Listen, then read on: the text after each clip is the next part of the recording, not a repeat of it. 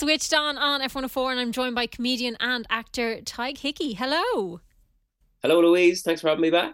Thank you so much for chatting to me. So you're getting ready to head to tour. You're already kind of started, but you're heading to Dublin and Ireland very soon. Yeah, so the following Thursday coming, I'm in the Ulster Hall. It's a big gig for me. I've never booked somewhere that size before. I'm not sure if it'll be a mistake or not, but we'll see who's there on the night. And the following week, then I'm in Liberty Hall on the 26th in Dublin, and then Cork Opera House homecoming gig on the 28th. Very nice. So yeah, looking forward to it. And this is the Marxist terrorist supporting scumbag tour.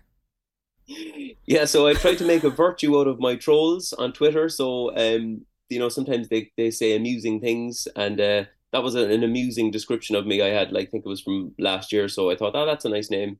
That's a nice, catchy name for a tour. So, I went with that. Very nice indeed. So, Liberty Hall, 26th of September. But I read somewhere that this is your first solo stand-up. Yeah, so like it's a funny one, I suppose. Like I think I was talking to you about my play In One Eye Out the Other, which is kind of like a comedy play that's really dark. So it's kind of, I felt it was kind of a little bit of stand up, but it wasn't a proper stand up gig. I'd never really done that before. I've done sketch comedy live, and I've done lots of stand up in Cork, but to actually take something on the road, I've never done that before. And to be quite honest with you, Louise, there's a kind of a snobbery in comedy where people think if you're not doing stand up, you're not like a proper comedian. So I'm really just doing this tour out of spite. I love that. I truly love that. How do you prepare for something like this then? Can you? It's actually, you know what? It's actually great because I was just talking to my partner last night. Like anytime I've brought a play somewhere, you have the initial evening where you do the play, and then you've no idea if it's any good or not, until you get the audience reaction. With the stand-up set, I've been trying to eke out a few little bits and patch them together over the course of about 5 or 6 months in comedy clubs around Cork and Kerry and elsewhere. And total trial and error, like trying to figure out what bit doesn't work and what bit does work. And the beauty of stand-up is that you get instant feedback on your script from the audience on the night. Nice. So it's actually much easier, in my opinion. Like if you're as long as you're not too scared about performing live, then it's a really good editorial process, I think. Yeah, you already know whether it's going to work or not in some form. Exactly, because like I often come up with bits. This happens to me really regularly. Like I come up with bits that I think are excellent, and then I do them in comedy clubs, and it's brought to my attention that it's not as funny as I thought it was, or that there's a little bit in there that I didn't think was that funny, and then the audience think it's funny. So it's a kind of a, without being pretentious, it's a wonderful shared experience, and the audience in the room are your writers. I'm also a bit of an offbeat comic as well, so I'll often just ask for feedback in the middle of sets as well. Oh, nice. Particularly if it's not going well, yeah, just bring people in, like get them to do the hard work for you, Yeah, let me know what you want to hear, and I will share with you. So exactly, yeah. You mentioned the play already. So In One Eye Out the Other. It was at one of these plays that you're approached for your memoir.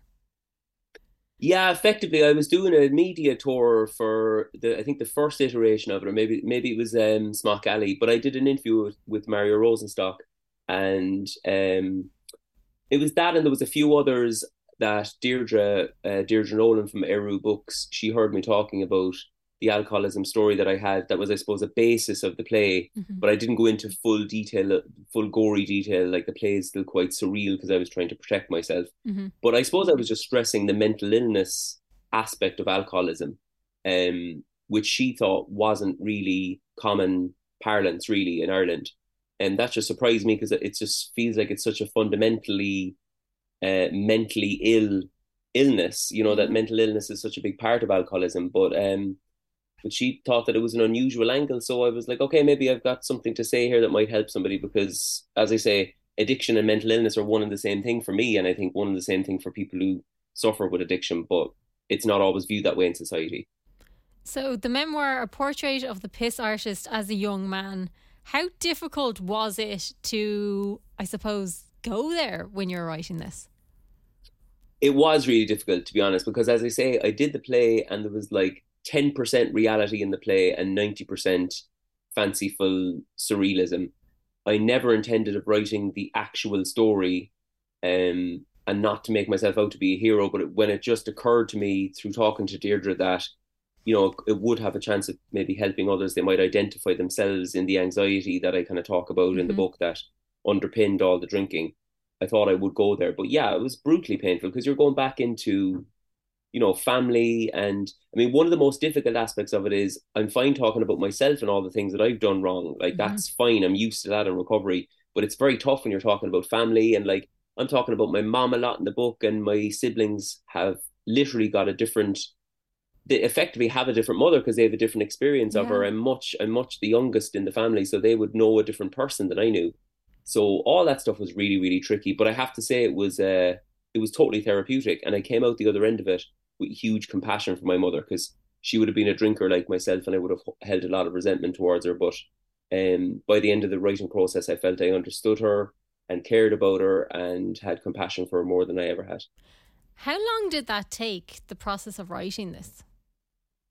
Mm, it wasn't crazy long, to be honest. I mean, I submitted the final draft, I think, in May, and I started writing probably about November, the previous November, I'd say. So, you get offered to do something and they give you an advance, which is amazing because, I just wouldn't be able to afford to write it like just on my own because I got to, Yeah, feed myself. of course. And when the advance came in, they kind of say, here's what we have in mind and here's when it's coming out.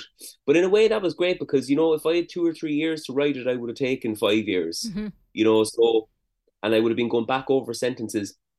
What I tried to do and the feedback I'm getting from the book so far has been really like, it's definitely the most positive feedback I've got for something that I've done. And I think that's because it's the most honest. I literally just sat down and said, what would this feel like if you were just chatting to somebody in a recovery room or something or other like. Mm-hmm. So I tried to make it as kind of, yeah, just ordinary and honest as possible. And I think that's hopefully connecting with people. Yeah, and obviously you had to dig quite deep for it. Was there anything that you learned about yourself by the end of it? Yeah, I think I possibly learned to kind of have more compassion for myself as well Mm-hmm. because when I was when I was dealing with my drinking, I'm like 8.5 years sober now, and in the process of that, I looked at my behavior and I wrote down what I'd done and I talked to people who I had wronged. Um, and the stress in all that is that you did wrong and you have to take responsibility for what you did. And that's completely true. And it's a massive part of recovery. But in the process of writing, I suppose I got to know the kind of scared little boy that was there long before he burst open a can. Mm-hmm. And I think I had a lot of compassion for, there's even a review of the book yesterday which said, you'd understand why Tadhg went down the addiction road when you kind of consider what was going on for him. And it's mad when someone else says it. I'm like, yeah, no, that's actually true. So I suppose not as an excuse, because I think, I'm not trying to make an excuse for my drinking. And I think, recovery from any substance abuse is only possible when you take responsibility. Mm-hmm. But I definitely did feel compassion for that kind of scared little boy. I felt like I got to know my inner child Mm-hmm. through Mm-hmm. the writing of the book. Yeah, so that was a really nice experience. Yeah, it's probably something that doesn't even dawn on you until it's kind of pointed out to you.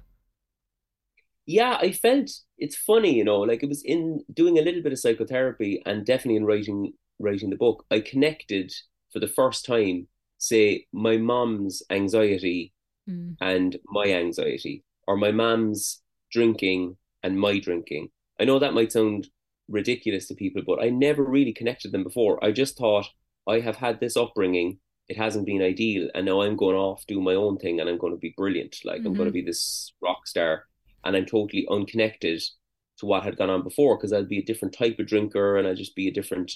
But of course, the two things are inextricably linked. But I just had never seen it before. So yeah, it's that the most obvious things are the things that kind of escape you. Other people can see it very clearly, but it could be right in front of your face and you miss it. 100%. And the common factor, I suppose, throughout your whole journey has been comedy and making people Yeah. laugh. Had you always known you were funny?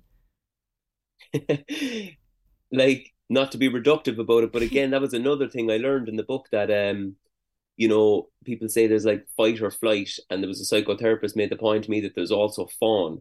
Mm-hmm. And I never had heard this term before. And I realized that when I was a kid, my mom was really anxious. And for as long as I can remember, I'd be trying to make her laugh. Like I'd be sometimes I'd even be up in her room and she'd like tell me a story, but she knew that the story was going to be fictitious, so I could just make up random imaginary tales, and they'd always have like, they'd have funny characters and punchlines and whatnot. So I think I was trying to make her laugh as a means of kind of calming her down long before I ever would have even thought of being a comedian. Then I suppose into school, the way when you're in school and you're in secondary school and you're like, if you're not a jock or if you're not, you're trying to find your Mm-hmm. way. And I was aware, like when we'd be on lunch break, I'd be just telling random stories again and people would be laughing. So I just thought to myself, oh, look, there's something in this. Like the Joker seems to be the safest card in the pack. So I'll run with that. And then it's probably another 10 or 15 years later that I had the guts to actually get up on stage and make jokes and demand that people sit still and laugh at them. That's something I don't know how you do, because that terrifies me even thinking about it. Yeah, well, don't say that to me now because I have a load of gigs coming up and it You're terrifies me grand too. though. You've been doing it for years. You're well I accustomed. have, but I tell you, like, and I don't know, this isn't a very nice thing for people to hear, I suppose, if they're thinking of getting into it. Like, the anxiety is still there. Like, you still feel nervous before you go up. It's like the more you practice it, I mean, it's a real craft. I think the great Canadian comic Norm Macdonald used to say, like, it's a craft rather than art. Like Mm-hmm. some people would think it's artistic. I mean, it is artistic too, but I think what he means by it is you just have to keep crafting so that it looks like you're speaking naturally, but like all this stuff is completely rehearsed and you've faced all the audiences and you've got all the miles on the clock. But I did a gig to about 12 people during the storm there in Cork a couple of weeks ago because we were flying people in off the road and there was literally no one in town. And Oh before I wow. went up, I was close to trembling. So I don't think that'll ever leave me. But about 2 or 3 minutes on stage, then I'm fine and I'm enjoying it. See, that's the thing. I But yeah, think you I still need get scared. an element of that, though, don't you? To do anything like that, I think you Yeah, need an element of fear. definitely. That's 100% true, actually. And I found this over the years. Like, if you were doing theatre, I've done one or two theatre shows that have ended up having very long runs. Like, you do 30 shows in Edinburgh and then come and do a tour in Ireland. If you go out on stage and you don't feel any nerves, Mm. you're doomed. Hmm. Because then you're not concentrating. Like, then you're just up there chatting. And at any moment, you can start thinking about what you're going to have for dinner or whatnot. So you have to be a little bit terrified for sure. And Yeah. that's definitely no problem in stand up. Yeah, I don't think anyone wants to know that you're having spaghetti bolognese for dinner for some reason. Not even me, like, not even me, you know what I mean? It's depressing, like. So the memoir, A Portrait of the Piss Artist as a Young Man, is out at the moment, and you're off on tour, the Marxist terrorist supporting scumbag, which you're going to be in the Liberty Hall on the 26th of September. Tadhg, Hickey, thank you so much for chatting to us. What an absolute pleasure. Anytime. Thank you so much, Louise.